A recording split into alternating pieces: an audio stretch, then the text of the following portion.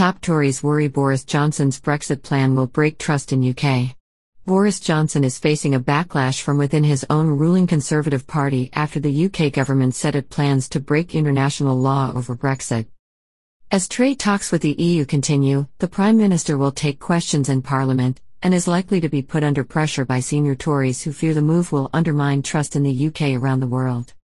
The controversy was sparked by Northern Ireland Secretary Brandon Lewis, who said on Tuesday that the government's plan to rewrite parts of the Brexit divorce deal it signed with the EU would be a breach of international law in a limited and specific way. That admission caused astonishment and anger among the influential rank-and-file Tories who believe the abandonment of a legally binding treaty would hurt future attempts to secure international agreements.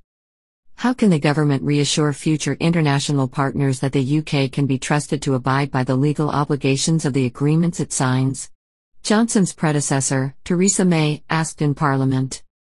The UK needs to secure a trade deal with the EU by the end of 2020, or its economy will be saddled with additional costs and disruption when tariffs, quotas and customs checks are reimposed.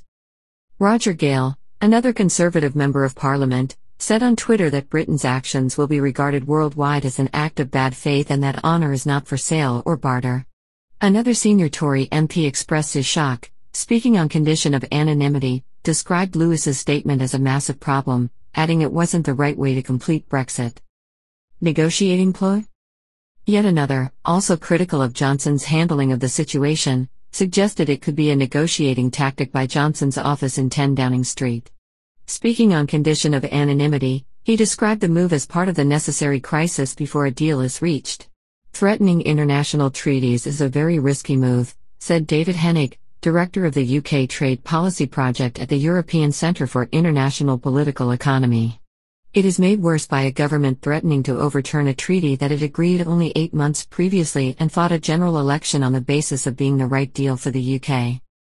The government's proposal to change sections of the Brexit divorce deal relating to Northern Ireland has also triggered deep concern among officials. The UK's most senior government lawyer, Jonathan Jones, resigned on Tuesday, while Rowena Collins-Rice, Director General at the Attorney General's office, also left her post. The departure of Jones shows something pretty rotten is happening in the government, Charles Falconer, Labour's Shadow Attorney General, told Times Radio. Damage control.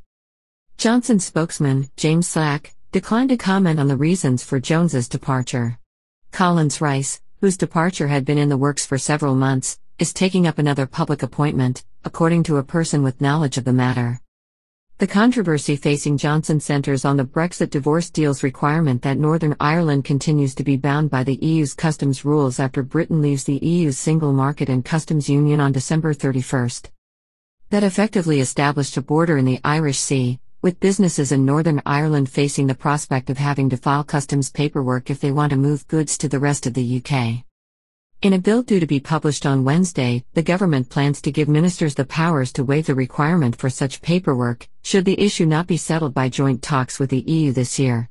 It also plans to give ministers the power to determine unilaterally which goods crossing from Great Britain to Northern Ireland would be liable to pay tariffs in the event the UK and EU fail to reach a trade accord. Irish fury. Ireland's Foreign Minister, Simon Coveney, branded the UK's plan as hugely problematic and illegal, telling MPs in Dublin that he was gravely concerned the UK is trying to undermine the deal it signed.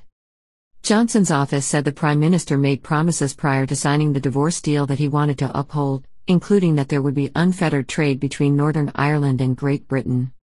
The government also says that it signed the withdrawal agreement expecting to then reach a trade accord with the EU, and is only providing a safety net in case those negotiations fail.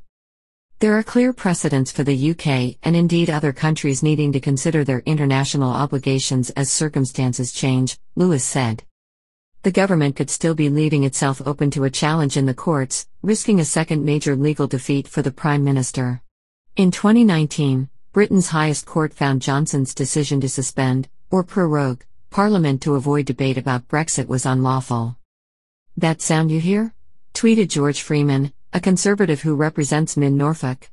It's the sound of the Supreme Court preparing to remind ministers that intentionally breaking the law, even in a very specific and limited way, is, well, unlawful. Bloomberg.